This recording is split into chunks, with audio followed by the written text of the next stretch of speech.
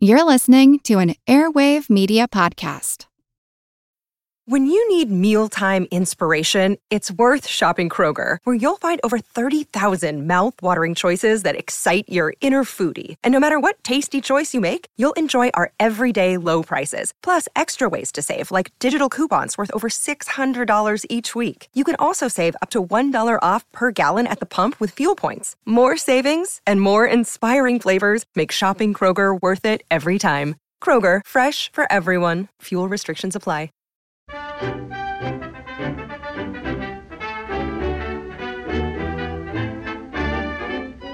Well, hello and welcome to Attaboy Clarence. Once again, a pleasure to have you.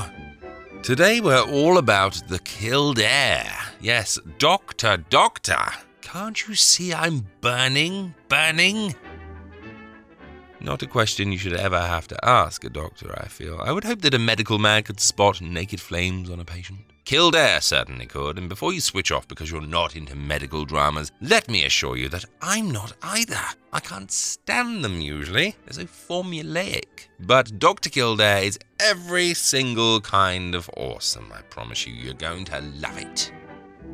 By the way, I recently appeared on one of my favorite podcasts, Rated H, the horror movie show with Smokey and Ben, to talk about John Carpenter's The Thing, and it was very fun. If you're a fan of the movie and you'd like to hear me drinking too much beer and swearing while talking about a horror movie, yes, I finally gave in to all three podcaster stereotypes. Then rush off now and download the very fine Rated H horror podcast. Episode 23 is the one I'm on, but they're all extremely good, so I suggest you grab all of them while you're there. And thank you, Ben and Smokey. It was a great honor for both Suki and I to appear on your show. Yes, Suki came along too. Smokey and Ben and Ant and Tom from Anywhere But Here and Scott and Stephen from Real Britannia are all my fellow pod pals, you see. We all grew up with each other. It's quite the podcasting fraternity. Well, I'm a member of that large fraternity, the Tired Businessmen of America. Right. Well, I guess there must be a fraternity for everything, then. It's not a club. Anybody can get in it, although there are certain qualifications. Take mine. I've worked hard all my life, haven't had a vacation in 5 years. And my wife keeps telling me I don't know how to take it easy. And she's right, of course. Or at least she was. Things have been different the last few weeks. Yes, Terry started relaxing with a bit of crystal meth and curb crawling in the evenings. Lately, when I get home from the shop, I've been finding a bottle of Schlitz beer next to my favorite chair. That's the little woman's subtle way of getting me to slow down. Is that right, Terry? Does the little woman have a name, by the way? And by George, it works, too.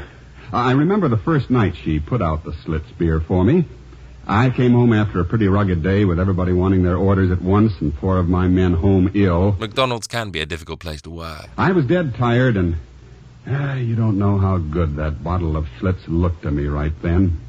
I sat down in the chair, kicked off my shoes, and put on my slippers, and then poured myself a tall glass with a good collar on it. You heard right. Terry has beer slippers. I took a man-sized swallow and then leaned back and let that fine Schlitz flavor roll around on my tongue. Well, if I hadn't known that Schlitz was the largest selling beer in America, I'd have known that it deserved to be.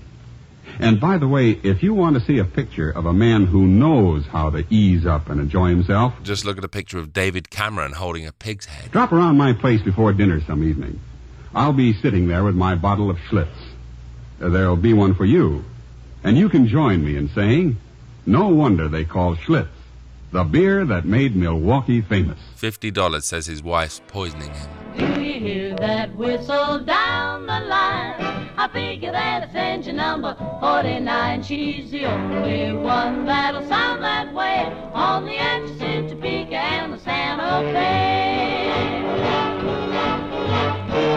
See the old smoke rising round the bend. I reckon that she knows she's gonna meet a friend. Folks around these parts get the time of day from the entrance into Topeka and the Santa Fe. Here she comes. Ooh, hey Jim, you better get the ring. Ooh, she's got a list of passengers that's pretty big, and they'll all want lifts to Brown's Hotel. There's lots of of them were traveling for quite a spell all the way from Philadelphia on the Atchison, Topeka, and the Santa Fe. Here comes 49, just a puffin' and a steamin' coming on down the line. She's due in today on the Atchison, Topeka, and the Santa Fe. Do you hear that whistle? Do you hear that whistle? And I figure that it's engine number 49. She's the only one that'll sound that way on the Atchison, Topeka, and the Santa Fe.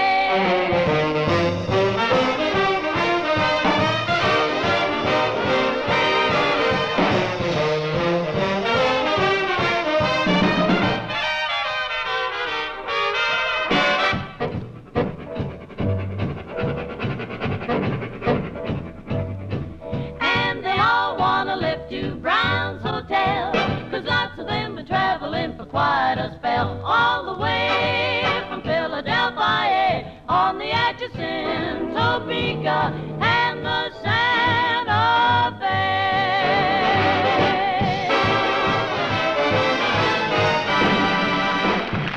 And that was the Andrews Sisters with the Atchison, Topeka, and the Santa Fe. I think that's right. No idea. Trains, I think. Sprightly little number, though. Well, are you following me on the old socials? If not, then you can find me on Twitter at @AttaboyC or @MovieHistories, or my personal one is @AudioJoe. On Facebook, you can find me at facebook.com/AttaboyClarence. I only ask because if you are following me on those places, then this week you'll have seen a brand new thing. Yes, the wonderful Ben Race from Capture Films has only gone and made a video trailer for this podcast. How cool is that? It looks so profesh. My goodness gracious me, so that's happening. Ben's making one for Shadows too, and in case you didn't see, not only did I announce the name and subject of the next Secret History series over on Patreon, I also revealed the name of the final part of Shadows. Yes, after 2 years, Shadows is coming to an end. It's been an incredible series to work on, and I'm very emotional about it. But the story ends in the next episode, and so the next and final episode of the Shadows series is called Midnight Is Come. It's a line from The Rake's Progress, which is what Luton's final RKO movie, Bedlam, was based upon in part. Oh, I will miss you, Val. And talking of Patreon, this weekend we're gathering online to watch the film you patrons voted for this month's Film Club choice. My Name is Julia Ross, the 1945 film that I cannot stop recommending. Wise choice, folks. You're going to love it. If you're not yet a patron and you want to jump in and watch, then you have a couple of days to sign up and get in there. If you miss it, then there will be another Film Club night next month, of course. Well, if you're a patron, then you already know what today's show is all about. Yes, one of my all-time favorite movie series from the golden age of Hollywood, and one that had a very interesting heritage. Its central character began life as a supporting player in a short story for Cosmopolitan magazine, which was almost instantly adapted for the screen by Paramount Pictures. The writer of the story, one Friedrich Schiller Faust, wisely saw that this character could maybe have the legs to prop up his own series of adventures, and turned him into one of the 20th century's most popular fictional doctors, writing under the name Max Brand. By now, Paramount had lost interest, so MGM stepped in and in 1938 began a series of movies based upon Brand's stories that were an incredible hit with audiences. I am, of course, referring to the Dr. Kildare series, featuring the idealistic young doctor and his adventures in and around Blair General Hospital in New York, beginning as a wet-behind-the-ears intern and progressing through the films to become one of the most respected doctors in the city, learning his craft beneath the wing of cranky medical genius Dr. Gillespie. Well, Doctor, I better cut down on the stuff? Taper off, maybe, with wine and beer? Why taper off? Stick to whiskey if you like it best. Too late to change now. Too late? You mean I can't be cured? You live 4 months with whiskey and about 6 months without it. Why not be happy right up to the end? Now, you told me you had your warnings 10 years ago, and your chances, too. Now it's coronary and it's too late. No, please, this way out. The genius of this series cannot be overstated. It is quite honestly one of the best film series from this era. I rank it right up there with the Thin Man series. Bold statement, right? But absolutely true. It has so much going for it. Not least the cast, led by Lou Ayres as Dr. Kildare and the great Lionel Barrymore as Dr. Gillespie, who plays the character exactly like his Mr. Potter character from It's a Wonderful Life, but a good version. That kind of curmudgeonly, scheming, wheelchair-bound sourpuss with a heart of gold. Ah, here's our little mouse breather. What would you do about her? Adenoids and tonsils, sir. Operation? Yes, sir. General anesthetic? Yes, sir. So you'd give her a general anesthetic, would you? You know what'd happen? You'd get the adenoids and the tonsils out all right, and you'd have a dead child. Her chest is full of tuberculosis. The anesthetic would kill her, young Dr. Kildare. The other thing I love about this series is that it's not content to merely present a caper of the week type structure to its films. I mean, you do get that to a point. Each film has its own medical drama at the center, whether that's an heiress who seems to be going mad or a child riddled with bullets. There's always a problem to solve, but the real thrills come from following the characters' stories on from the last film. And the sense of continuity you get really is remarkable. There's a thread that begins in the first film regarding Dr. Gillespie's health that is carried on and given great respect right through the series. Dr. Kildare's family back in Connecticut are not just podunk players who pop up to wish that Jimmy was still living at home. They come in and out of the stories really naturally, dispensing wisdom and even getting to interact with other supporting characters in a realistic way. Then you have the story of Kildare's love life, which begins very early on in the series and stretches right through to the later films in a way that I cannot divulge, but which will genuinely surprise you. Even tiny characters like Wayman the ambulance driver, played by Nat Pendleton, and Mike the bartender from across the road, played by Frank Orth, each have their own stories that continue as the films go on. This remarkable attention to detail allows you to form a really special bond with everyone in the Dr. Kildare series. So when in film 2 you see Wayman pull out his wrench and go in to rough up a villain who won't confess, it goes from being slightly amusing to almost a jump for joy moment. Whenever Mike doles out his bar wisdom, you find yourself nodding along and grinning. Whenever Gillespie picks up his phone and starts scheming against Jimmy, you wonder what's going to happen this time, how his scheme will come to fruition. And I won't spoil whether or not they always do. Now, the obvious temptation here is to tell you about each film in turn, but I'm not going to do that. I want to give you a broader overview of the series itself and what you can expect from it, as well as the absolutely fabulous old-time radio series that began in 1949 and which reunited the main players and characters to give the series a new lease of life. But why did they wait until 1949 to make a radio series, you may ask? There's a very, very good reason they waited that long, and I'll come to that in a little while. Okay, so let's start at the beginning. Interns Can't Take Money, the first outing for Dr. Kildare, and starkly different to the rest of the Kildare stories. This one is far less about Kildare and far more about a young woman recently released from jail who's on the hunt for her missing infant daughter.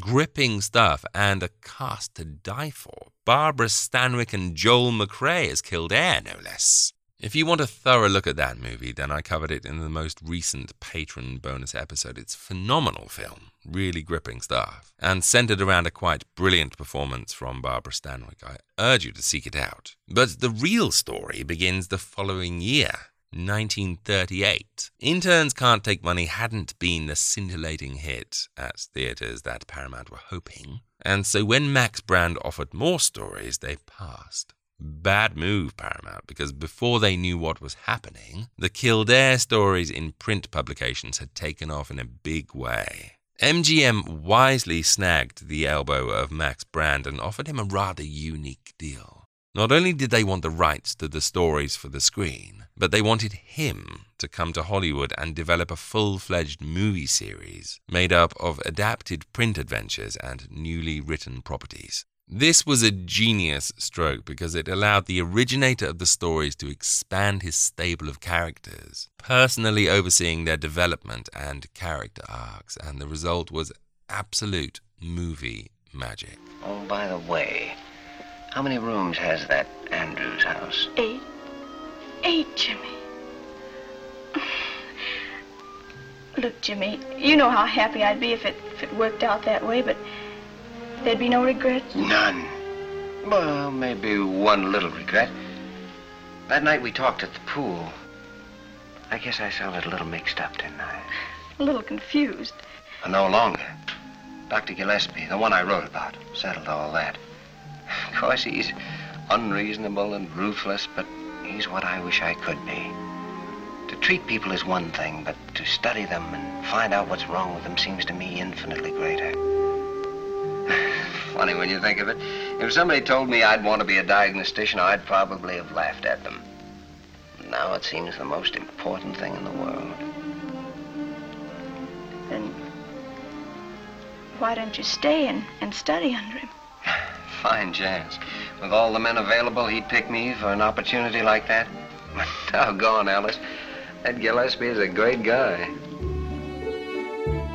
So in the first installment, Young Dr. Kildare, we watched the story of Kildare's arrival in New York, his first steps at the hospital, his meeting with Dr. Gillespie, who in this film seems more like a fearsome ogre than a wise friend and counselor.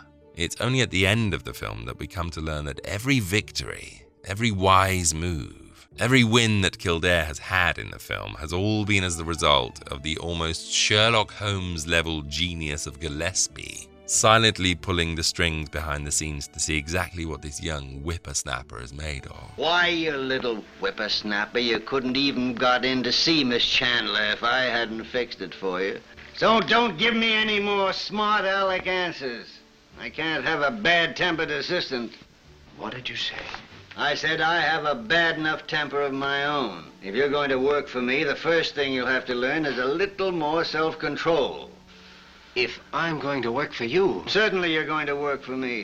Do you think I wasted my time checking and rechecking, building you up and tearing you down if I didn't have an axe to grind?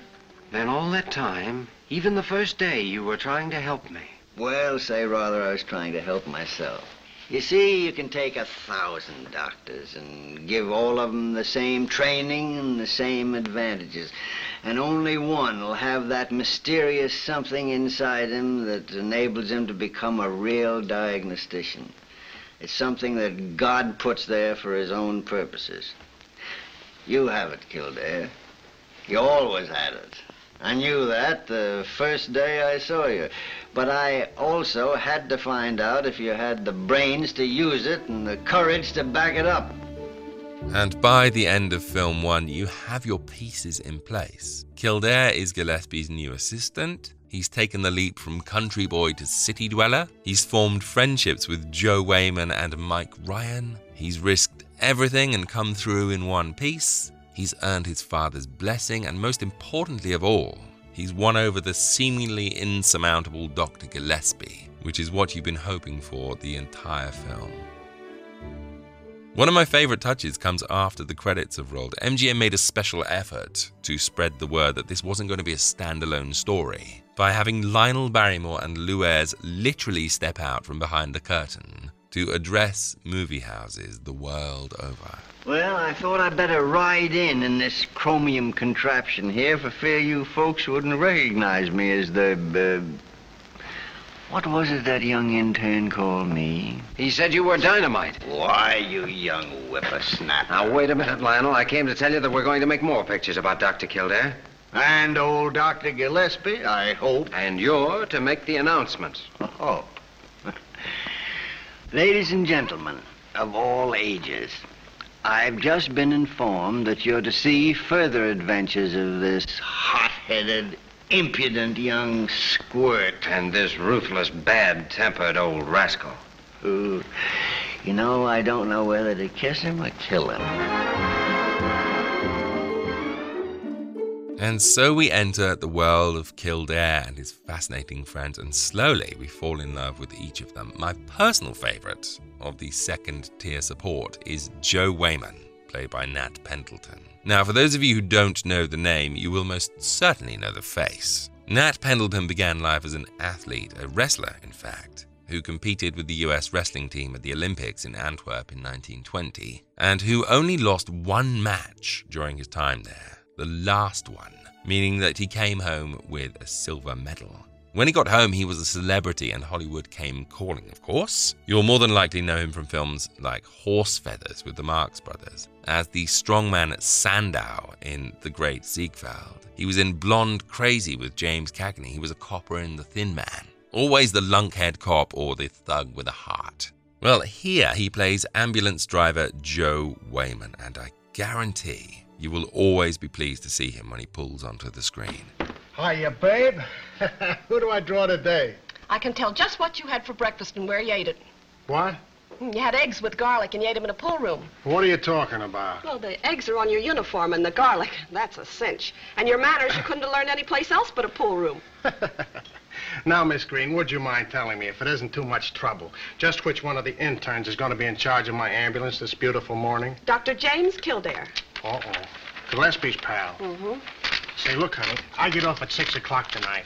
So how's about you and me going in for a little dinner and maybe some fancy hoofing? Well, it's an offer. Oh, come on. I may not be a spendthrift, but I certainly ain't the cheapest guy in the world, am I? I said, am I? Wait a minute, I'm thinking. Huh? In fact, he begins in the first film as a kind of antagonist. He's not a fan of Kildare or any of the interns. He sees them as somewhat annoying and very green. However, Kildare does Joe a huge favour, and this drops Joe's defences. By the end of the film, he's best friends with Kildare, and thank goodness that he is. One of the funniest scenes in the film involves Kildare trying to figure out a medical mystery, but needing a confession from the big bad, who sneeringly refuses to give it. What will Kildare do? Without the confession, Kildare can't cure his patient, and if he can't cure his patient, then he'll lose his job in the process. Step forward, Joe Wayman, and his trusty wrench. What's wrong, Doc?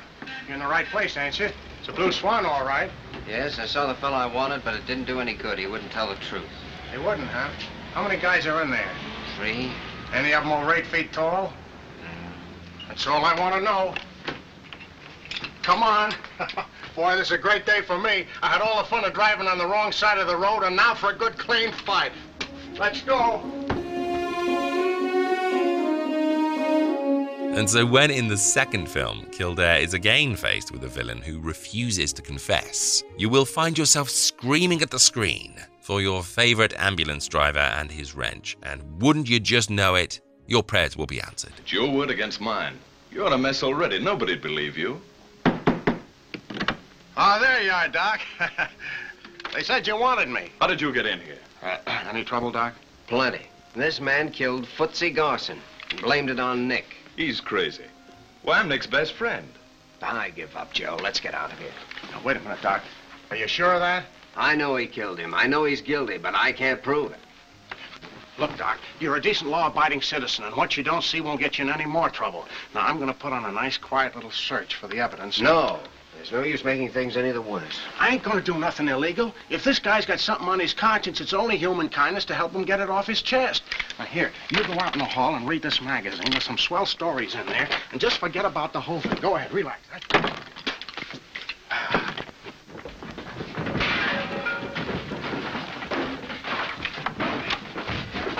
It's disgraceful.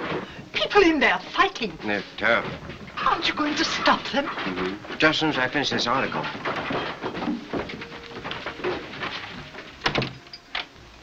Come on, Doc. He's in there just dying to tell you all about the murder. And I only had to tap him just once with the old lie detector.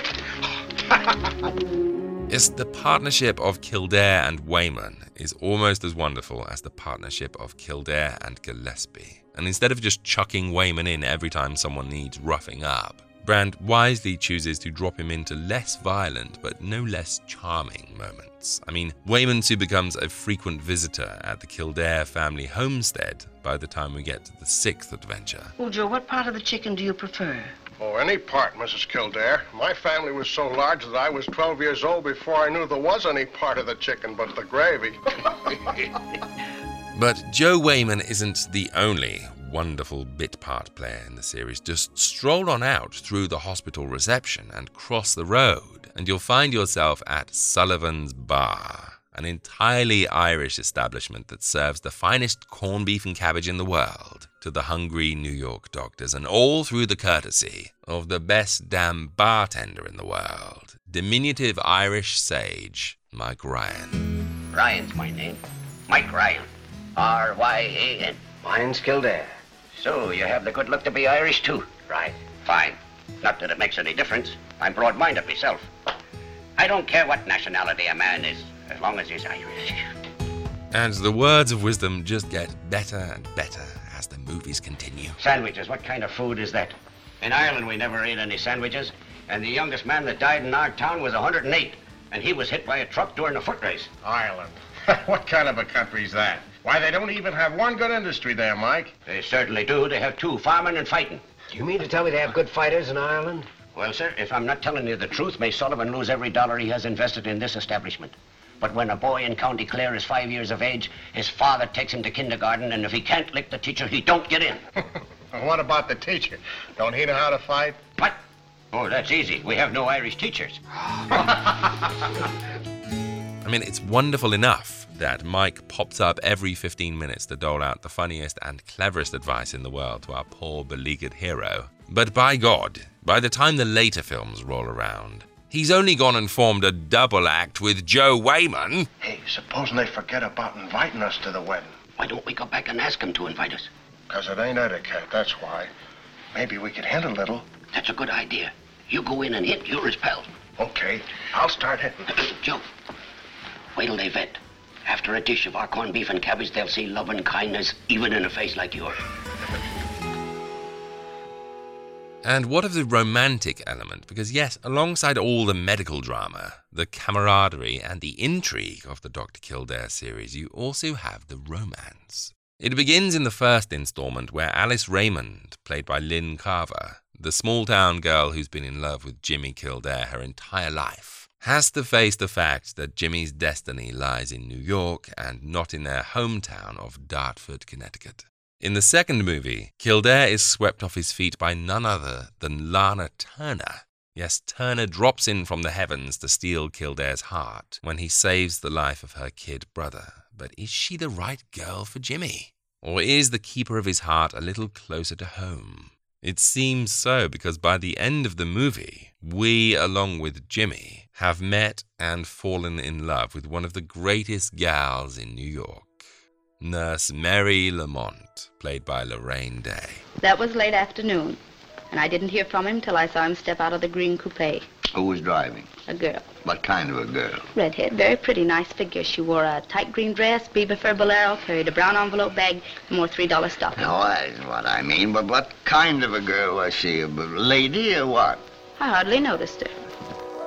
Yes, as you heard there, Nurse Lamont comes into the story as a spy for Dr. Gillespie. She's not only devastatingly attractive, but also blessed with the keenest mind out there.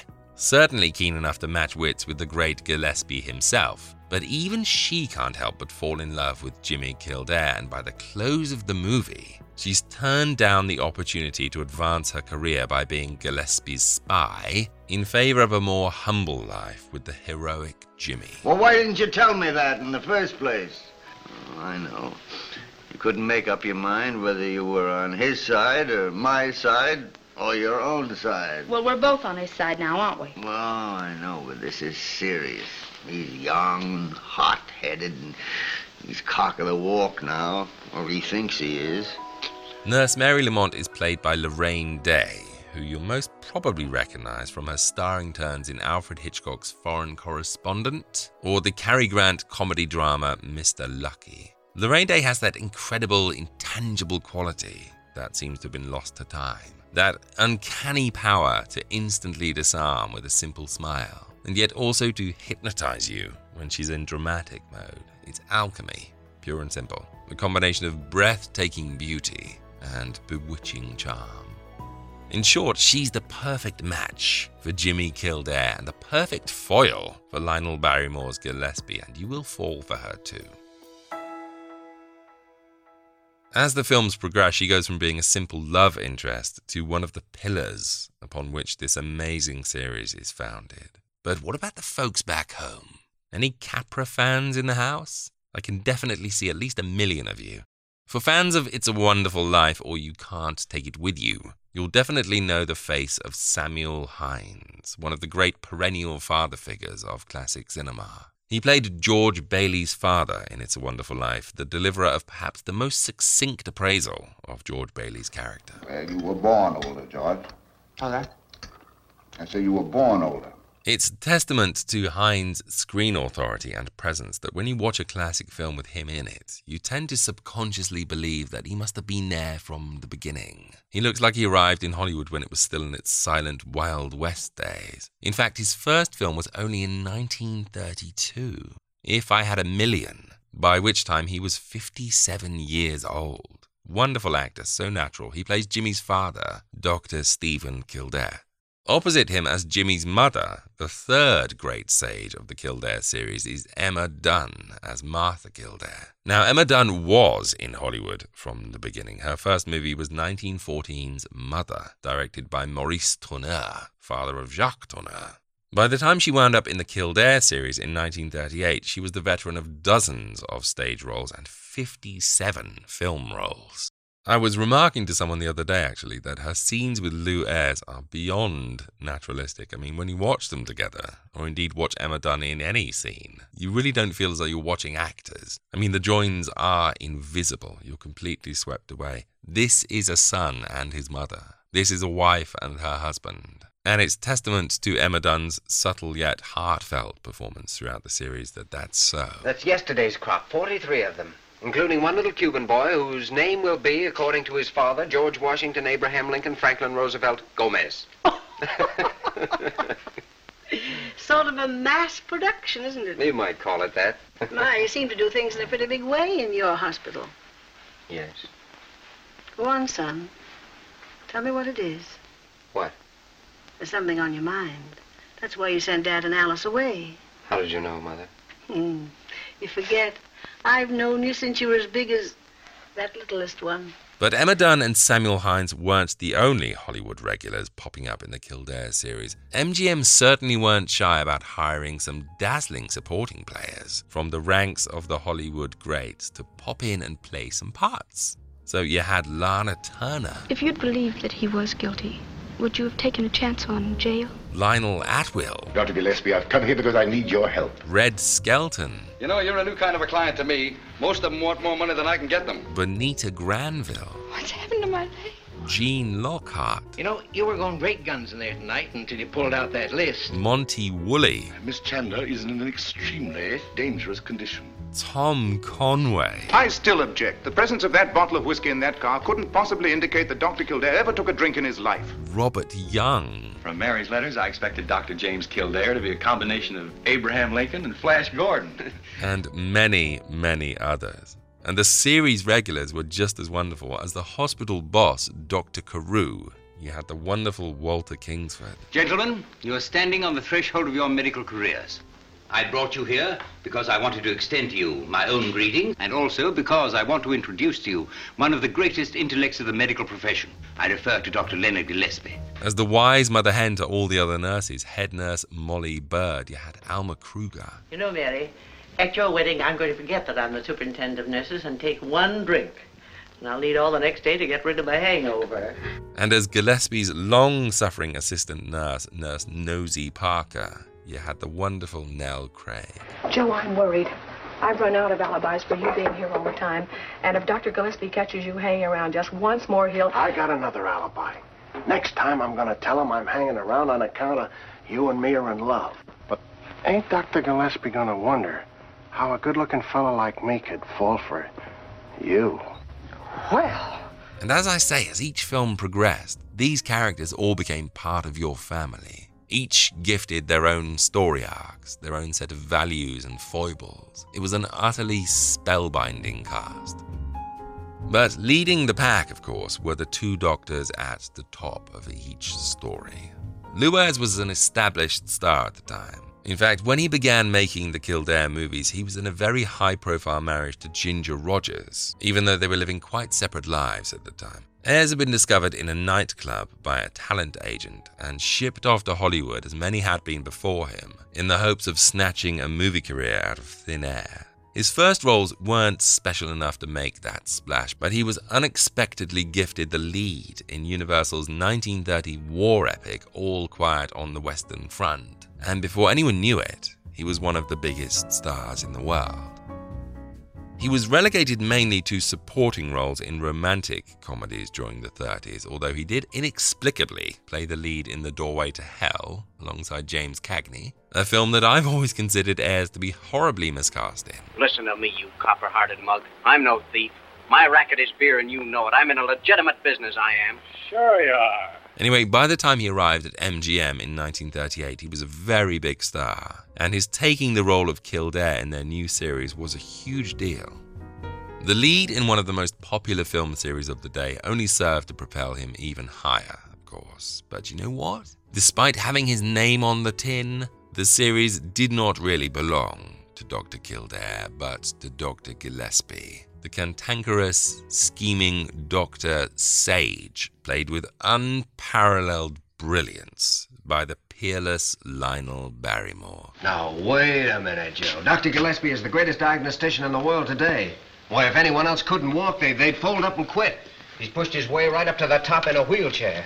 And why is he mad all the time, huh? Next time he yells at me, "Get out of my way, you fathead," I'll tell him where he gets off. Get out of my way, you fathead. Yes, Dr. Gillespie. Sure, Dr. Gillespie. I was just going, sir. I don't know whether all the rest of us are descended from monkeys, but I'll bet you 2-1 on Wayman. Yes, without Gillespie, this series would have been a very bland affair indeed. It was his antagonism, his wisdom, his occasional shots of warmth, and his razor wit that kept the series as spine-tinglingly entertaining as it is. And with each passing story, you fall deeper and deeper in love with him. It can't be overstated enough. Lionel Barrymore is simply perfection in this role. You know in Tom and Jerry cartoons when a little angel appears on one shoulder and a devil on the other? Well, imagine that happened to Lionel Barrymore and the devil went off to play Mr. Potter in It's a Wonderful Life, and the angel went over to Blair General Hospital to play Dr. Gillespie in the Kildare films. In fact, Gillespie was so beloved by audiences that when in 1942 the Kildare series came to an abrupt end, Barrymore was given his own series of Gillespie movies along with the entire cast apart from Lew Ayres, and they're just as fun as the Kildares. But why, you may ask, why was Ayres not invited along? Why did they stop making Kildare movies?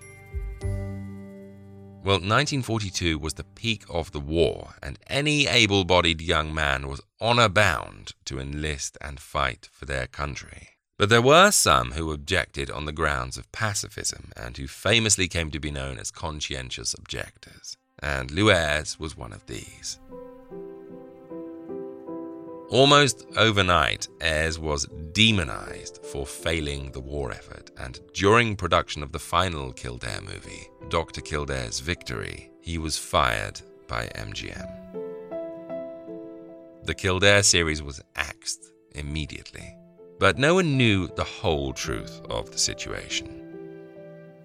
In actual fact, Ayres had requested to serve in the military as a non-combat medic. The policy at the time stated that servicemen could not choose where they would serve, and so he was forced to request a 4E status, which was a public way of saying you were a conscientious objector. In fact, Ayres did want to help, he just didn't want to fight.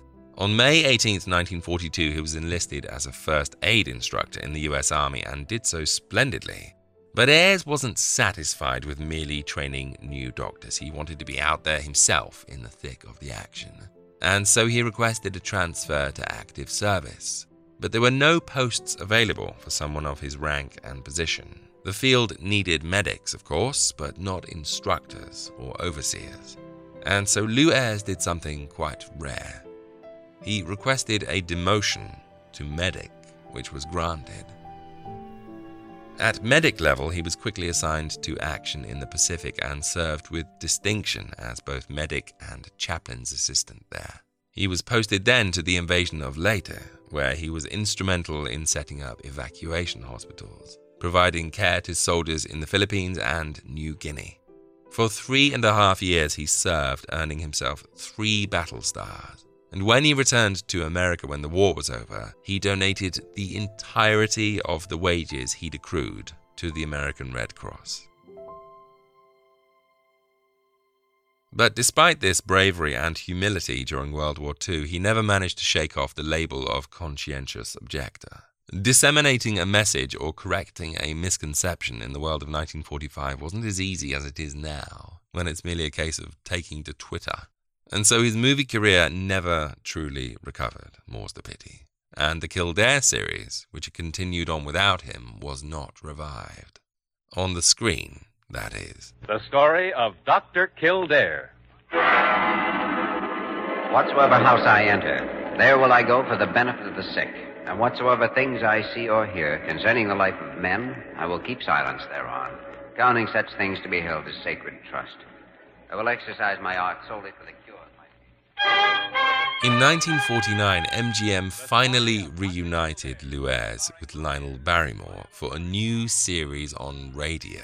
The story of Dr. Kildare, which essentially picked up when the movies had left off back in 1942, and it was a glorious success. The story of Dr. Kildare.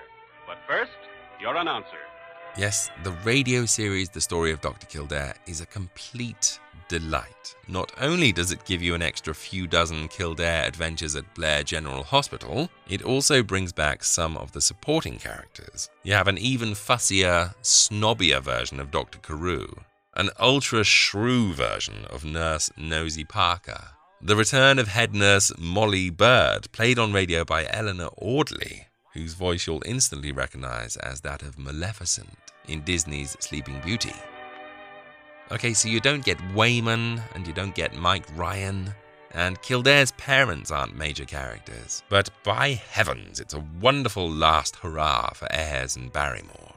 And it's my honor and pleasure to be able to present a couple of episodes for you today. The first one I have for you is called Anthrax Infection. Guess what that's about?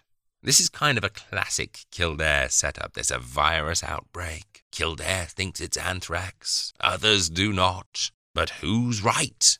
Who do you think? So off we go to Blair General Hospital for an adventure in the company of Dr. Kildare and Dr. Gillespie. Meet me back here afterwards and I'll tell you all about a fabulous competition I've got for you. Now, the story of Dr. Kildare, starring Lou Ayres as Dr. Kildare and Lionel Barrymore as Dr. Gillespie.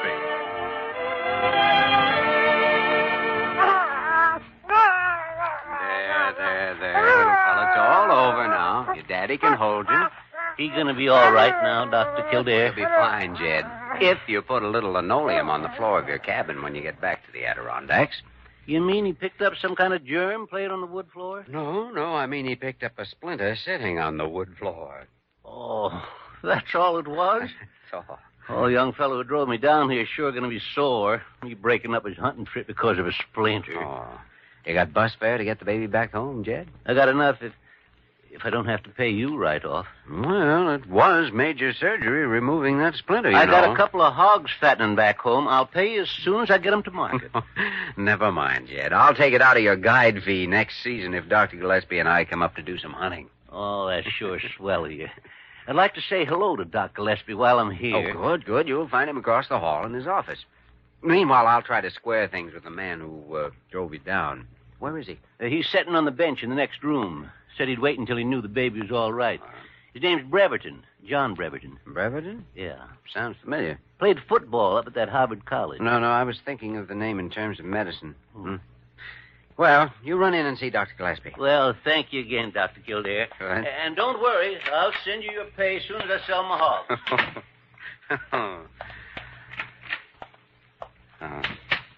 Mr. Breverton? Huh? Hello, Doctor. I just wanted to tell you that Jed's baby's all right. Huh? That's fine. Mm-hmm. Kid cried all the way down. What's the matter? Aren't you feeling well? I guess I'm just tired. I feel kind of funny. Better get to a hotel. Hey, easy. Afraid we'd better get you to bed right here and now.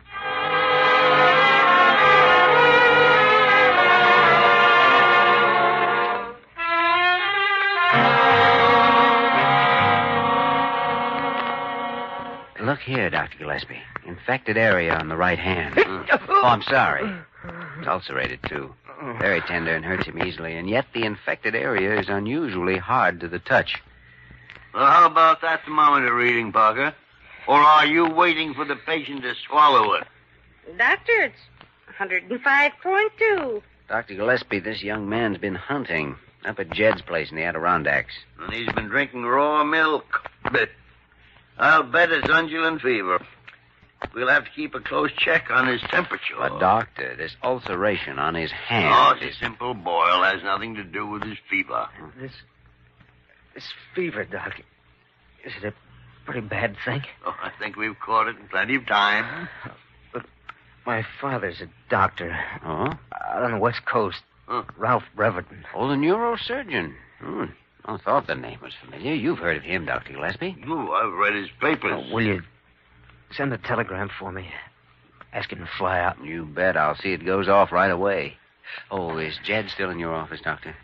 Yes, and we better have another look at that baby and tell Jed to have his milk cows checked. I want to ask him about more than that. Jimmy, are you disagreeing with my diagnosis? Not exactly. Not yet, but I don't think Mr. Breverton is suffering from undulant fever.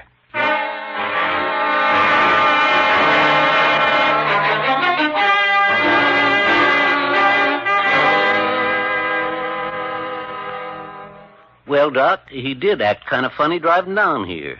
But we drove most of the night, and I thought he was just plain tired. He was all right yesterday, though, huh? Oh, he's in great shape. Felt fine because he bagged a bear yesterday afternoon. A big one.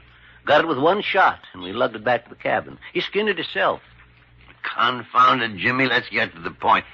Did Breverton drink any milk at your place, Jed? Why, sure. Right from old Bossy herself. There's your answer, Jimmy. Might be, if Jed or the baby showed any symptoms of undulant fever. But they don't. They may have built up an immunity. It's possible, but there's something I want to see. Jed, do you have the hide and carcass of the bear Breverton shot? Sure. Still up at the cabin. Then you're going to get a special ride home in a hospital car. The man that goes with you can bring the bear's carcass and hide back with him. Breverton hasn't been drinking bear's milk. He's been drinking cow's milk. Doctor, I'm afraid Breverton's trouble doesn't come from anything he drank. It comes from something he shot and skinned.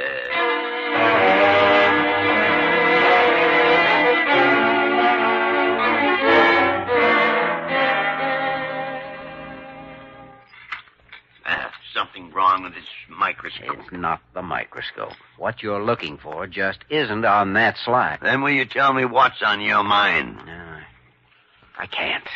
Because it's too fantastic until I'm... Jimmy, sometimes you make... So, here you are.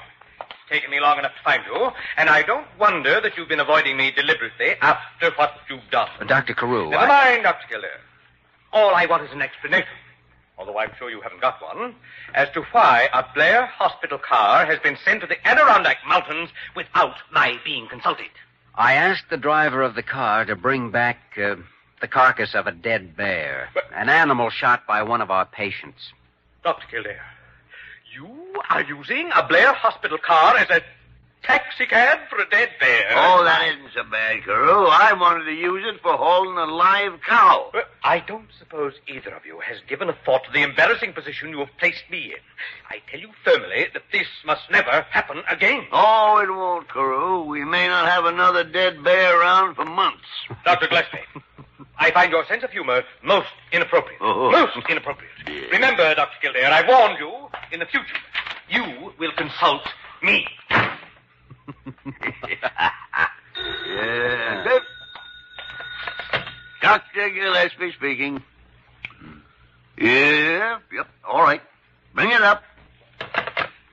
There's your bear, Jimmy. Oh. You better go and get to work on it before Carew sends somebody up here with a straitjacket.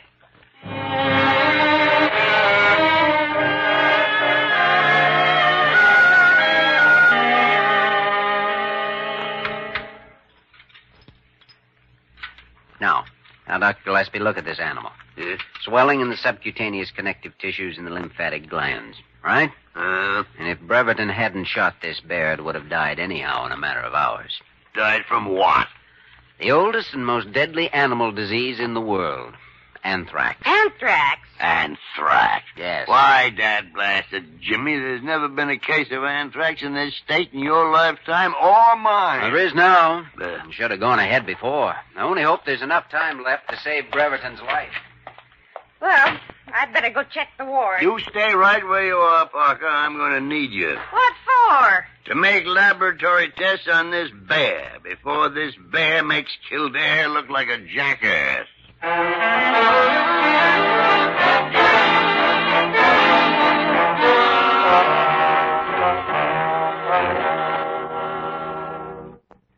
You sure, Doc? I never heard of anthrax hitting a human. And it's rare. My hand doesn't even pain anymore. That's because gangrene is setting in. Immediate excision of the ulcerated area is necessary. You mean you want to operate? It's imperative. My father, you wired him? Yes. He's a surgeon. He should be here in a few hours. I'm going to be blunt, Breverton. If we wait an hour, that hand might have to be amputated. If we wait 3 or 4 hours, you might die of septicemia. You know your business, Doc? I think I do. It mightn't sound like much of an ambition to you, but I've always planned on playing pro football someday. I guess it's up to you whether I do or not. I'll buy what you're selling, Doc. Thanks. Hello, this is Dr. Kildare. Please prepare a room for surgery.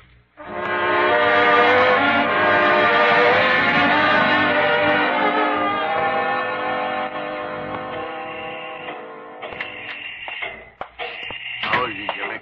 Can't tell yet. Good thing he's an athlete, though. Rugged. We got him on antiserum and penicillin. If he doesn't respond... Floor nurse can watch him. You better go and get some sleep. I suppose so. Parker tells me you ran lab tests on the bear while I was operating. Oh, Parker talks too much. Old back fence. I don't have to hold anything back. You didn't find any sign of anthrax, did you? Well, you know how tricky it can be. There were some indications of malignant pustules and spores. But none you could classify as Bacillus anthracis, hmm? No, Jimmy, no. I'm afraid not.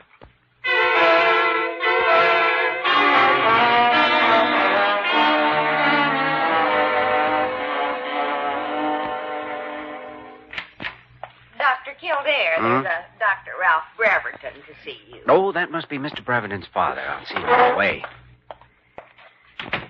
Oh, Dr. Breverton, I'm Dr. Kildare. How do you do, Doctor? Your son is in room 311. I'll take you up there now. It won't be necessary for you to see him again. The Chief of Staff, Dr. Carew, has given me permission to care for my boy personally. What's on your mind, Dr. Breverton? I've been at the hospital for several hours, Dr. Kildare, since early this morning. During those hours, I have run laboratory tests on the animal my son shot. There is absolutely no trace of anthrax. Then the tests are not complete. They're complete enough. Especially since there's never been a case of anthrax within 1,000 miles of here. You've made a very grave mistake. My diagnosis was and is anthrax. I'll stake my professional reputation on it. You have staked your professional reputation on it, Doctor. You did that when you performed surgery on that boy's hand without clinical proof. Good day, sir. Now, wait. Listen to me. Your son's life may depend on continuation of antiserum injections. For anthrax?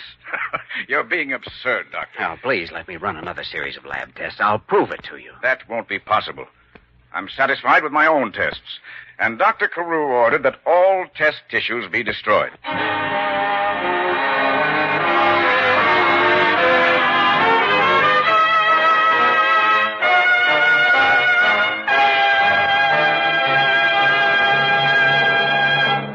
We return to the story of Dr. Kildare in just a moment.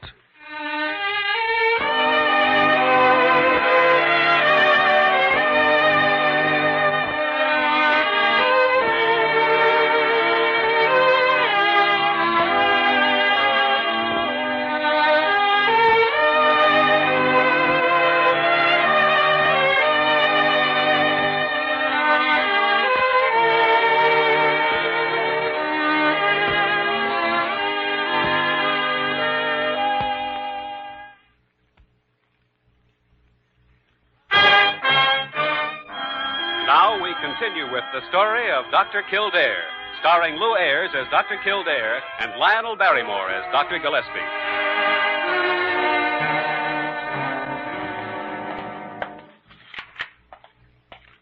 Well, good morning, Jimmy. What makes you so blue around the gills? Dr. Breverton was just in to see me. Young Breverton's father? Oh, good.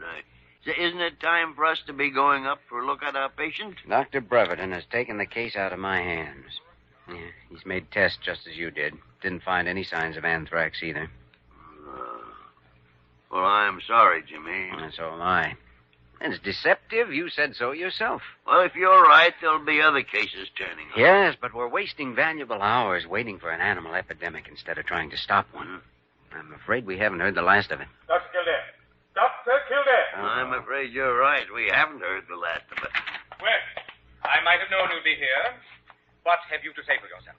What can you possibly have to say for yourself? Yeah, Jimmy, and whatever you may possibly have to say for yourself, how can you possibly say it until he shuts up? We're disgraced. Utterly disgraced, Dr. Kildare. How can you sit there calmly when you know that I have been asked to take you, a Blair Hospital doctor, away from a case you have bungled? Oh, confound it, Carew. He hasn't bungled anything. He's done nothing to harm young Breverton. That is your opinion, Dr. Gillespie? I just know that Dr. Breverton is going to bring charges of malpractice. Malpractice? Malpractice, my epidermis. Dr. Kildare, I want you to know that everything you have done has been done without my knowledge and consent. I'm quite prepared to take the blame for anything I may have done, Dr. Carew. Well, Carew, that's all you want, isn't it? You're whitewashed. Now, suppose you just run along and leave us to our work. Very well, Dr. Gillespie. But you'll hear from me again. I'm not going to have this sort of thing. You will most certainly hear from me again. Make it on the long-distance phone, will you? Dr. Gillespie, I'm not going to take this sitting down. If I'm right, there's a lot to be done. Jimmy, all you can do is wait. If you're right, there won't be just one case. There'll be an outbreak. I must be prepared for it. Carew may yell his head off, but I'm placing an order for large quantities of anthrax antiserum just in case. It's no use. You won't be able to get a single cc. You mean Carew's taken away my right to order supplies? No, I mean I've already placed an order for every available supply of the antiserum in this area. And for all that can be made. But you found no evidence of anthrax in your tests. Well, with the way Carew and Parker have been buzzing around, one of them may bite somebody. That would be enough to start an epidemic of anything. Now, clear out of here. I got work to do. Thanks, Dr. Gillespie. Parker? Parker! Yes, Dr. Gillespie. Call the nearest gun shop and order me a gun. A gun? Why? What on earth do you want with a gun? Parker, for a long time I've been planning to murder you. What? And today's the day. Oh! Now, get out of here and do as I told you. Then pack a laboratory kit and meet me down at my car. Where are you taking me? Parker, we are going hunting.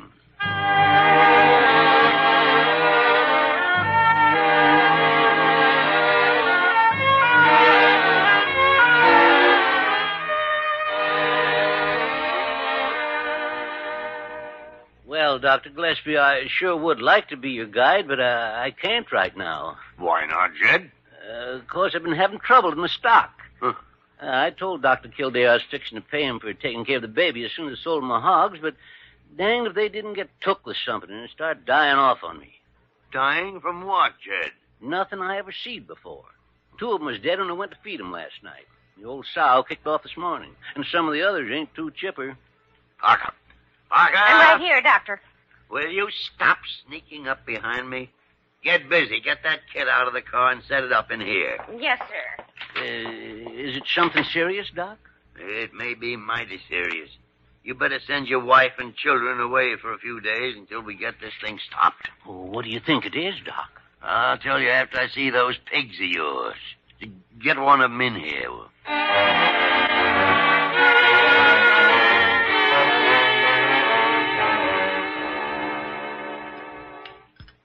Parker, take notes on this.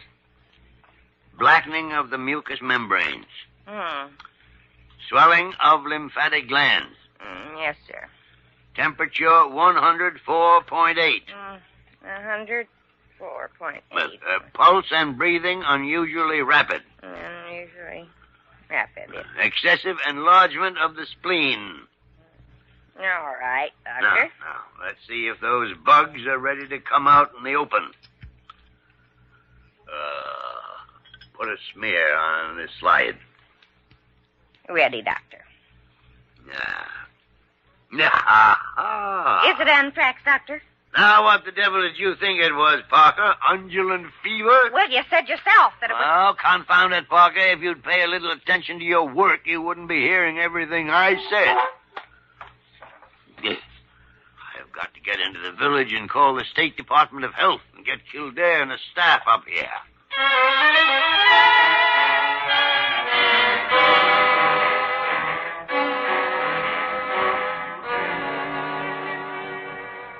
Dr. Gillespie. Dr. Gillespie, how could you do a thing like this? A hospital full of patients, and you have half my staff up here in the mountain. Carew, will you calm down until Dr. Kildare finishes studying those slides? Anthrax. Fact. I demand to see those slides myself. Carew, you wouldn't know Bacillus anthracis from German measles, unless the measles were wearing helmets. Oh, it's there all right, Dr. Gillespie. We're going to need every man we can get. Every veterinarian in the state will be here in a matter of hours. Good. They can start on the livestock. We better get busy with the people. Well, if you're certain you're right, I'll help. Of course, after all, I am a doctor. Oh, Carew, I am glad to know that. Because I think you can save many human lives if you'll follow my plan. Well, thank you, Dr. Gillespie. What do you want me to do? Stay here until the veterinarians arrive, and then help them with the animals. Come on, Kildare. Jed has mapped out the area for me. We'll work together and send other doctors out and crews as soon as they arrive. Dr. Gillespie, you should have been a general. You mean instead of a diagnostician? Oh, no. I meant both. I did.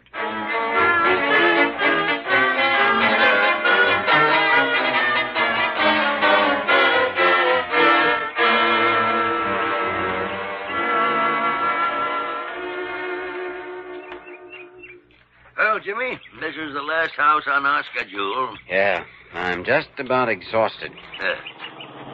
Taxi cab coming up the road from the village. Mm-hmm. Stopping down by our car.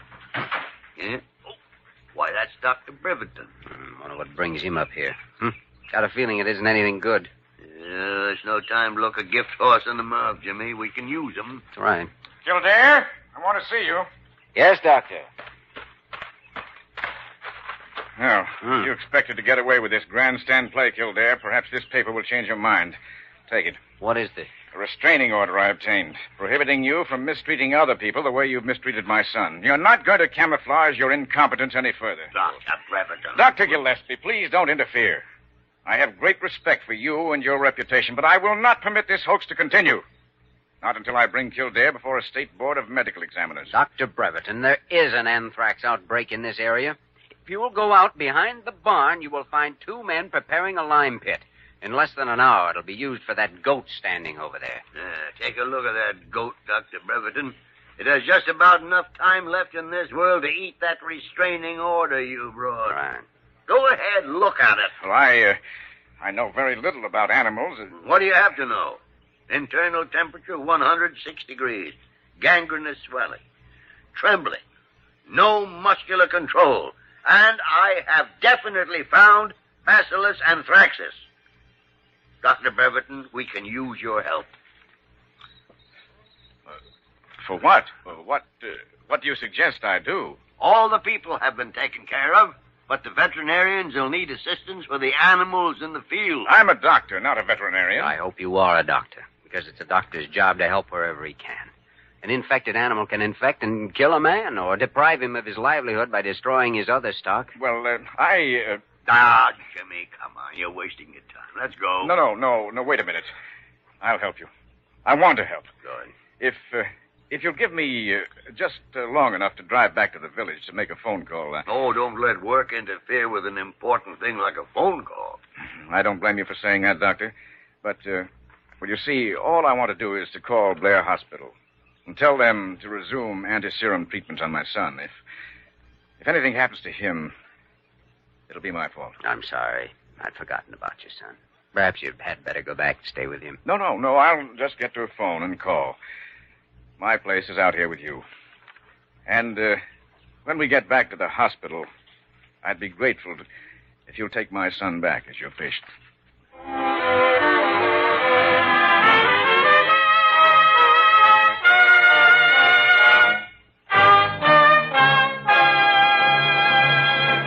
In just a moment, we'll return to the story of Dr. Kildare.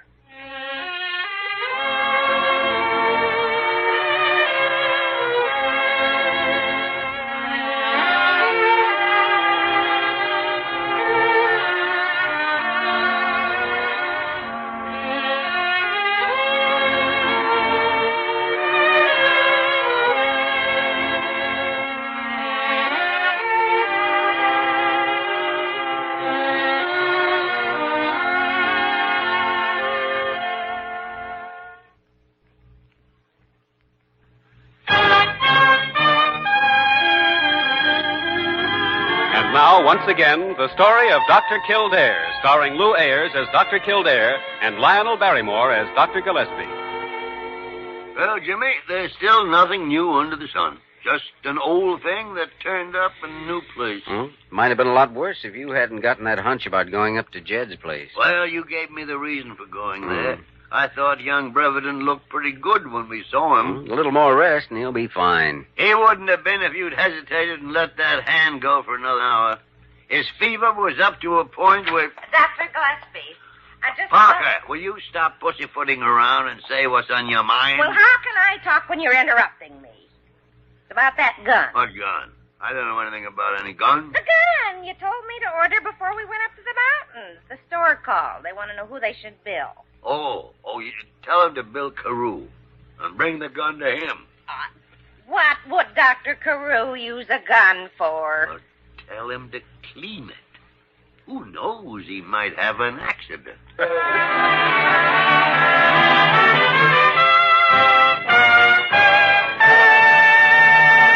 And that was the awesome anthrax infection from the story of Dr. Kildare, starring Lou Ayres as Dr. Kildare and Lionel Barrymore as Dr. Gillespie. So there are 9 Kildare films starring Lou Ayres and Lionel Barrymore that ran from 1938 to 1942. Young Dr. Kildare, Calling Dr. Kildare, The Secret of Dr. Kildare, Dr. Kildare's Strange Case, Dr. Kildare Goes Home, Dr. Kildare's Crisis, The People vs. Dr. Kildare, Dr. Kildare's Wedding Day, and Dr. Kildare's Victory. Lou Ayres did actually play the part on screen one more time in 1960 for a pilot of a new Kildare TV show, but it never made it to air because he refused to have the series sponsored by a cigarette company. Well, I have all 9 films in a very special DVD collection that includes that lost 1960 TV pilot, and I'm going to give it to one of you special people. Yes, put up your hand if you want to win the Dr. Kildare DVD collection. It's one of my most cherished possessions, but the time has come, I think, to hand it on to someone new who'll cherish it and nurture it and fall in love with it the way that I did. And so if you would like to win this wonderful DVD set, all you have to do is follow the link in the show notes, which will whisk you to the competition page. Simply identify the mystery star from the blurred image you'll find there, and you'll be in the draw to win. Simple as that. The only clue I'm going to give you is that it's someone who starred in a Kildare movie, so choose wisely. Everything you need to enter is on that competition page, so when you finish listening to today's show, go on over and enter. The closing date is the 20th of July 2019, so you have lots of time. In the meantime, why don't we drop on over to Blair General Hospital for another adventure with Kildare and Gillespie in a lighter mood this time. This is an episode played broadly for laughs, as many of the radio episodes were. This is called Engagement, which is pretty self-explanatory. Anyway, I love this thing. Give it a whirl, and I'll see you here afterwards. And now, the story of Dr. Kildare, starring Lou Ayres as Dr. Kildare and Lionel Barrymore as Dr. Gillespie.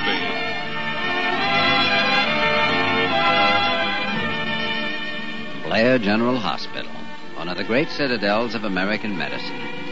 A clump of gray-white buildings planted deep in the heart of New York, the nerve center of medical progress, where great minds and skilled hands wage man's everlasting battle against death and disease.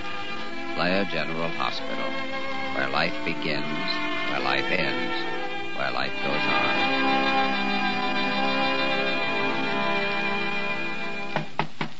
Come in. Outrageous, ridiculous. I have too much to do to waste a lot of time with some ridiculous woman with a cold in her nose. What on earth are you mumbling about, Dr. Gillespie? I'm mumbling about Dr. Carew. That's what I'm mumbling about. Well, I grant you he's an old auntie about some things, but he can hardly be called a woman with a cold in her nose. Well, who said he could? You did. Oh, you're crazy, Kildare. You ought to know you've been a diagnostician for a good many more years than I have. Now, look here. I'm not in any mood for bantering. I'm busy, and that fool Carew's gone out of town, and he left a letter for me asking me to see this fool woman with the sniffles. Now, do you know she's a fool woman with the sniffles? Have you seen her yet? No, I haven't, but I can tell from the tone of Carew's letter. He says she's a new member of the Board of Trustees, and he wants me to be very nice to her. Dr. Leonard Gillespie, boy diplomat. Ah, go to blazes. I should have known better than to come to you for help. Well, how can I help you in a case like this? Well, I thought you could see the old crow with me and kind of help me out. I'd do it for you, Kildare. I have never refused a fellow man in need. What is it? Are you afraid of this what's her name? Millicent Forbes, that's her name. You're doggone right I'm afraid of her. I'm afraid of any woman that Carew wants me to be nice to.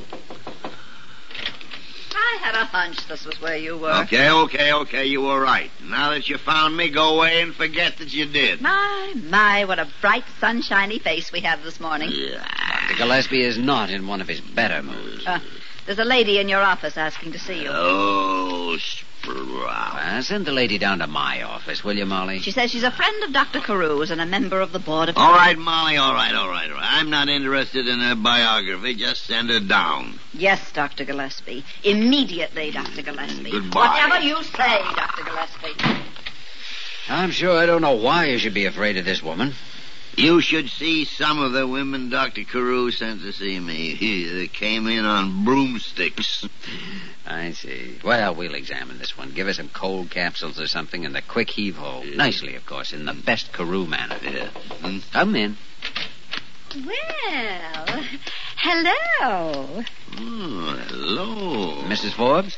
Why, yes. That is, it's Miss Forbes. Oh, well, I'm Dr. Kildare. This is Dr. Gillespie. How do you do, Dr. Gillespie? Well, I was told you were the most handsome doctor in New York, and I can certainly see why.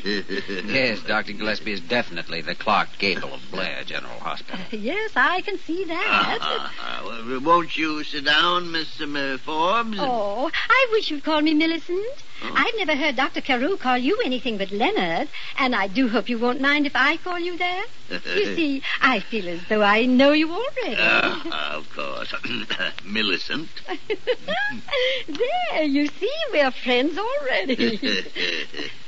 Dr. Kildare, I don't think we'll need you. Oh, Dr. Gillespie, you forget that I was called in as a consultant on this case. Well, I think I can hand it alone, all right. Dr. Carew insisted that Miss Forbes have every attention possible. Oh, isn't that charming? Oh, he's such a sweet man, sweet. Let's see, you're suffering from a cold, Miss Forbes? Yes, it's just a nasty old case of the sniffles, really. But Dr. Carew said that since I was on the Board of Trustees and all that, I shouldn't take any chances. Well, I should think not. Well, if you'll just open your mouth and say, Miss Forbes, I'd like to look at your throat. Why, of course. I'd be happy to. A slight inflammation. Let me see. You have such strong hands, Dr. Gillespie. Gesundheit. Thank you. I'll take your temperature, Miss Forbes. Just slip this under your tongue, please. That's right. You must not talk for 3 minutes. I understand. Shh. Now, don't you worry, Millicent. Don't you worry. We'll have you all fixed up in no time. We can't have a lovely woman like you ill for one single moment. Do you think we should hospitalize Miss Forbes, Dr. Gillespie? Well, we'll have to see what her temperature is. It's a long-distance call for you, Dr. Kildare. Oh, thanks, Molly. Hello. Oh, hello, Dr. Carew. Yes, I'll be glad to help you in any way I can. What is it? Miss Forbes? Why, she's in my office right now. Dr. Gillespie called me in for a consultation himself. Yes, her condition seems to be very favorable. Yes, we are giving her every possible attention. Goodbye. That was Dr. Carew phoning from Albany, Miss Forbes. He wanted to be sure that we were doing everything possible for you. Isn't that nice? Here. I'll take out that thermometer. Oh, how sweet of Dr. Carew. Your temperature is normal, Miss Millicent. Oh, thank you, Leonard. Oh, suffering microbes. Oh, my goodness, what's the matter with her? Oh, of course, she's jealous. My, you see the effect you have on women, Dr. Gillespie? I don't think that Now, don't be modest, Leonard. Yes, he is modest. Why, anyone can look at him and see that he's just a big, shy schoolboy at heart. Don't you agree, Dr. Kildare? Well, perhaps I don't have your insight, Miss Forbes. Now, I'll tell you how I'm going to prescribe for you, if it meets with Dr. Gillespie's approval, of course. Yeah. I'd like you to take one Coracetin pill every 3 hours. Your cold is in the very early stages, and I think we can get rid of it for you before it gets too uncomfortable. Yes, you want to eat a light dinner tonight. Oh, why don't you come along and have dinner at my home, Dr. Gillespie? Or are you too busy? Well, now, let's see. I was on duty tonight, but Dr. Kildare could look after my cases. Well, I'll... Yeah, you will, Kildare. Yes, to be sure. Well, Miss Forbes, Millicent, I think that's a very nice suggestion. But I insist on taking you out to dinner. Oh, how exciting. Well, I'll run along home and dress. Oh, now, what time will you pick me up? Oh, about 7. I'll be waiting. You have my address on my card. Well. Goodbye. Oh, thank you, Dr. Kildare. You've been so charming. Don't mention it. I'll see you at 7, Leonard. Well, we certainly gave her some cold capsules and the quick heave-ho, didn't we? Attractive woman, isn't she?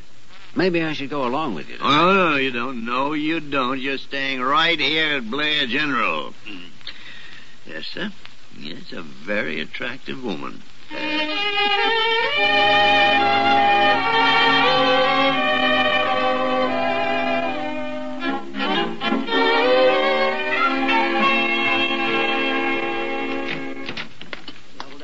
The bigger fools, they say. Oh, I just came down here to turn off your office light, Dr. Kildare.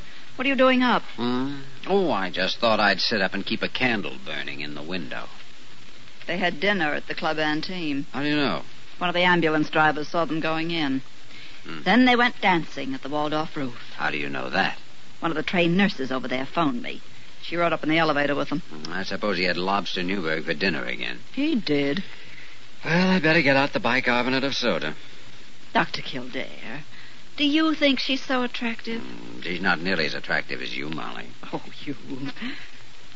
Men never fall for women that act intelligent.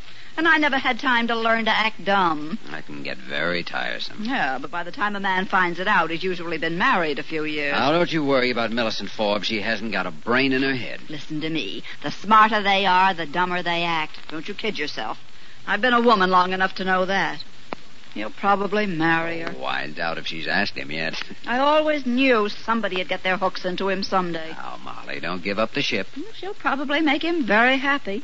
She's probably just the sort of wife he should have. Look, they only went out to dinner. Just because they went out to dinner doesn't... That's the way these things start. Two people go out to dinner, and the next thing you know, they're getting married. Now, Molly, you have too much common sense to think that. I have plenty of common sense, but he hasn't any. No, it's all right. Let him marry her. I can take it. I've been expecting this for years. But he only met the woman today. I'm sure I hope they'll be very happy. Oh, I think I hear Casanova's footsteps. Now, mop your eyes, Molly. You don't want him to see you crying, do you? Crying? My goodness, who's crying? Well, what's everybody doing up? Nothing. And if you think we're waiting up for you, you're crazy. Absolutely. Why, I never thought for a moment that you two... And I'm sure I hope you and Miss Forbes will be very happy. Good night. What's the matter with her? Have a nice evening? Very quiet. What did you do? Oh, we had a little dinner, quiet little dinner, you know, in a neighborhood restaurant. That was all. Mm-hmm. Where's the bicarbonated soda? Right there on my desk. Ah. How's Miss Forbes? Oh, fine. I think I'll have her come into the hospital, though, for a few days tomorrow. What for, if she's fine? Well, a little checkup never does any harm, you know. Carew wanted us to be nice to her. Well, I'll be doggone. Yeah? Well, what's the matter with you? Evidently Molly was right. Molly was right about what? Look here. You don't want to be taken in by this woman. Taken in? What are you talking about? Well, now, a woman like this may seem dumb, but they're smarter than they seem. Seem dumb? Millicent is an extremely intelligent woman. That's my whole point. And for you to get involved... Kildare! Are you by any chance laboring under the impression that you are one or the other of my parents? No, but... Are you laboring under the impression that I can't take care of myself? Well, I didn't mean to imply exactly that. No man is going to lead me around by the hand, you know. I'm not afraid of a man leading you around by the hand as much as I'm afraid of a woman leading you around by the nose. What woman? You know what woman. Look here, I just went to dinner with Millicent Forbes, that's all. I know, but that's the way these things always start. Two people go to dinner and end up married. Ah, you're out of your mind. I'm not going to end up married to anyone. You talk like I'm a little child married. That's ridiculous. Look here, Kildare. You take care of your life and I'll take care of mine. All right, if that's the way you feel about it, all right. Good night, Dr. Kildare. And good night, you wolf. Golly, Molly, that's the nicest thing you ever said to me.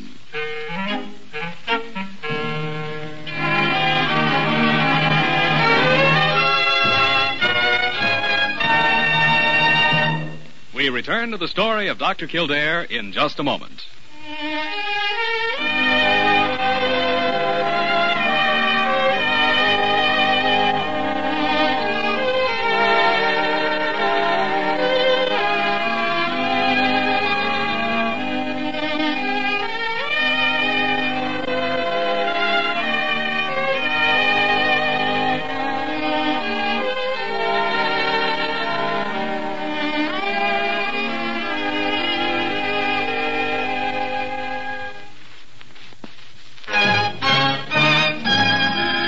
Continue with the story of Dr. Kildare, starring Lou Ayres as Dr. Kildare and Lionel Barrymore as Dr. Gillespie.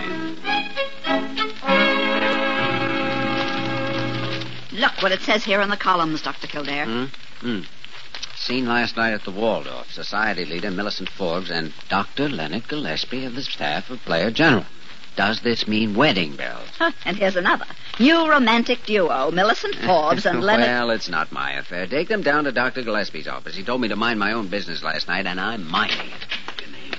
Jimmy, I need your help. Did you see the papers? Oh, I see you got them. Say, I have a book here I've been meaning to send down to your office. It's called... What Every Young Bridegroom Should Know. Just off the press. Quite good, as a matter of fact. Very informative. Now, Jimmy, you know very well. Oh, the nurses are taking up a collection to buy you a wedding present. I don't want a wedding present. Well, I must say that's very ungrateful of you. I am not getting married. That isn't what the papers say. Now, Jimmy, I need help. You told me to take care of my life, and you take care of yours. Well, that was last night. I didn't know I was in trouble last night. I can't forgive and forget so easily. I was deeply wounded, after all. Just because love has at last come to you, that doesn't give you any right to turn on your old friend. Love has not come to me. It's getting a little late for denials, isn't it? Hello. Yes, he is. Send him right down here. There's a reporter on his way down from your office. Wants a picture of the bridegroom. Now, this has gone far enough. Why did you have him sent down here? You can't run away from things, you know. When you get involved with an heiress, you have to be prepared to face her public. Jimmy Kildare, I'd like to chain you to an anthill. No, I'm going back to work. I'm sure we all hope you'll be very happy, Dr. Gillespie. Molly. Come in. Dr. Gillespie? Dr. Gillespie is no more. He just passed on into the great beyond. What? Don't let him kid you. This is Dr. Gillespie. I'm Dr. Kildare. How do you do? And how do you do, Dr. Gillespie? I'm from the New York Globe. I wanted to get a statement from you about your marriage plan. I'm not getting... Oh, my goodness, here you all are. My gracious, I've been hunting all over the hospital for you. Good morning, Leonard, dear. Oh, Dr. Kildare, how nice to see you. Hello, Millicent. Good morning, Miss Forbes. May I present Mr.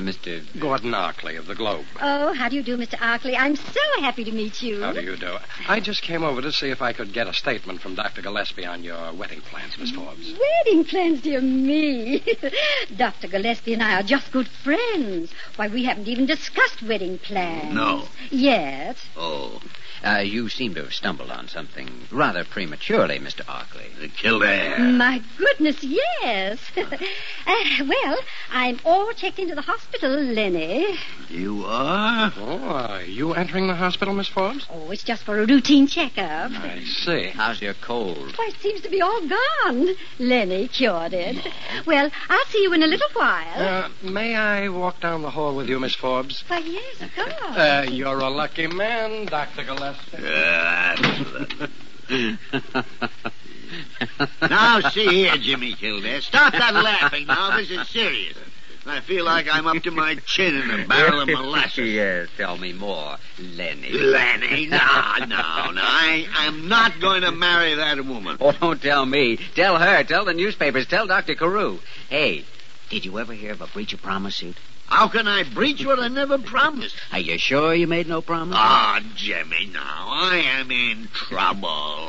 Trouble. I need help. Not you. You're the man that can take care of himself. Ah, no man can take care of himself, Jimmy. No man on earth when a woman's around. What am I going to do? I can think of just one way, but why should I bore you with the details? I'm sure you've figured a way out by now yourself. I'm sorry I said I could take care of myself. Mm-hmm. I'm sorry I told you to mind your own business. I'm sorry. I am sorry!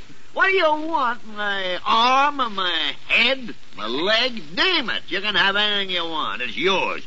Only get me out of this. All right. As long as you're sorry, I'll try, Lenny. No. I'll try.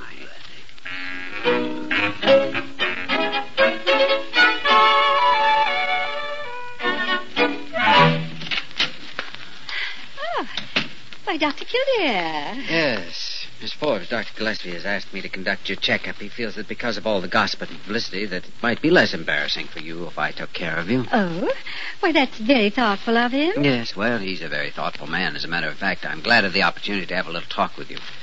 I don't know how serious your romance with Dr. Gillespie is just now. Well, one never knows, does one? But I think a woman like you could bring a lot into his life.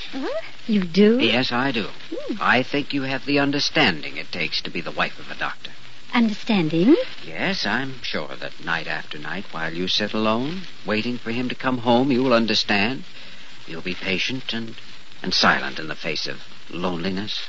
Well, I try to be. And when he does come in, tired and cross, without the strength to speak even one civil word to you, I'm sure you will understand and be even kinder to him. Well, And if, heaven forbid, in the heat of exasperation, and a doctor experiences many exasperations and frustrations during the course of a day, if, as I say, the result of these, he should even strike you, I know you're the kind of a woman who will understand even that and turn the other cheek. Did you say strike me, Dr. Kildare? Well, he has been known to be quite violent around the hospital, but he's always very sorry about it the next day. He needs understanding, you see, and compassion and devotion. Yes, but And he'll be living at home with you, of course, so naturally you'll have to take care of him, see that he takes his pills in the morning. There are 11 of them. You mustn't let him skip even one. 11 pills? Yes, 2 for his liver, 2 for his heart, 2 for his blood pressure, and 2 are vitamins. What are the other 3? Well, I think he had better explain the other 3 to you. Then he must have a rub-down before you let him get out of bed. A rub-down? For his circulation. And also he has to wear red flannels and a nightcap until May 15th, unless the weather turns hot earlier. And in June, he can go without his vest. And yes, one other thing. Dr. Kildare, would you mind? I'd like very much to talk to Dr. Gillespie. You won't tell him what I told you? He becomes quite violent if he thinks people are discussing it. Oh, I'm sure that I'll be able to find protection from his violence if he should become violent in this great hospital. But you may remain present if you care to, Dr. Kildare. Will you send for him, please? Well, yes, Miss Forbes, of course I will, if you insist. Oh, I'm afraid it is quite necessary.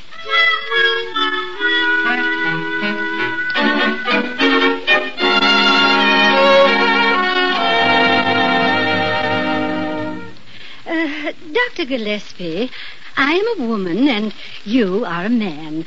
Now, we can be frank with one another. Oh, yes, of course, Millicent. Well, there seems to have been some sort of misunderstanding afloat about us. People seem to have the ridiculous idea that we're engaged. Yes. There does seem to be some such idea around. Dr. Kildare has told me all about you. Oh, he has, huh? Yes, I told her that. Please, Dr. Kildare, I could put up with the 11 pills, the rub-downs, and even the times when you would strike me. One-eyed what? Well, you see, Dr. Gillespie, I explained that... Dr. Kildare, but I am afraid I could never feel romantically about a man who wore red flannels and a nightcap. Why, I never... It's no use denying it, Dr. Gillespie. I have already told Millicent the truth. Oh, you have you? Oh, I must be honest with you. This has all been a mistake. One evening's delightful illusion gone with the coming of morning. But I do hope we'll always be friends, Dr. Gillespie. Yes, I hope we shall always be friends, too, Miss Forbes. You are a sweet, sweet man. Oh, dear, it's too bad. But c'est la vie. And now, if you don't mind, I'm rather tired, and I should like to rest. Yes, to be sure. Yes, of course. Come on, Jimmy. I'll be in to complete your checkup in the morning, Miss Forbes. Did you have to destroy all my glamour to save me? All your glamour? Well, I'll be hanged. A man doesn't like to lose all his glamour with a pretty woman, you know.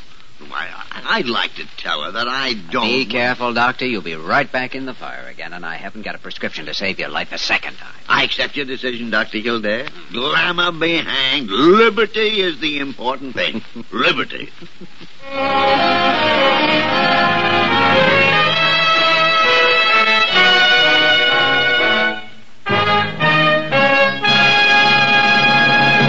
In just a moment, we will return to the story of Dr. Kildare.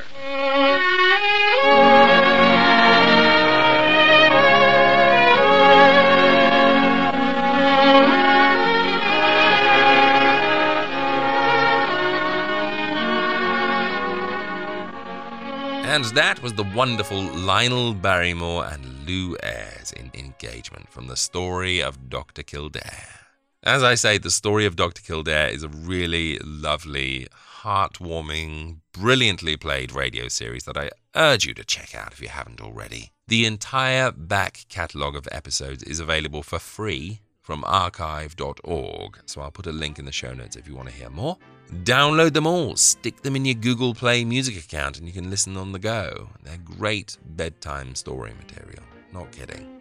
Anyway, that is all for me from this episode. Thank you for joining me for this dive into the Dr. Kildare series. I know I may have rambled on slightly, but I honestly urge you to seek them out. And don't forget to enter the competition now, because you might win them all. That's all we have time for today, though. Remember that if you'd like more Attaboy Clarence, there are bonus shows coming out all the time over at Patreon. If you sign up to support the shows, you get all kinds of wondrous bonus material, including special previews of the new Secret History of Hollywood episode.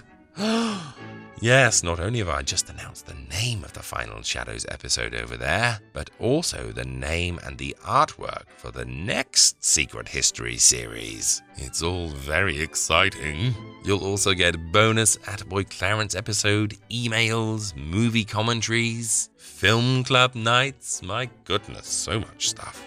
If you're into the idea, listen on to the end of this show or follow the link in the show notes. Only takes a sec.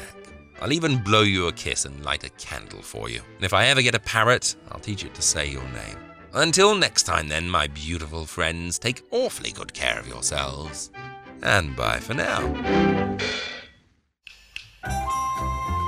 If you'd like to support this show, you can do so by going to www.attaboyclarence.com and clicking on the Patreon banner. Pledges start from as little as $1 a month, and in return you'll receive exclusive emails, bonus episodes, previews, and ebooks. And every dollar pledged goes towards making these shows better and more frequent. Go to www.attaboyclarence.com or click the link in the show notes now to become a patron. Thank you.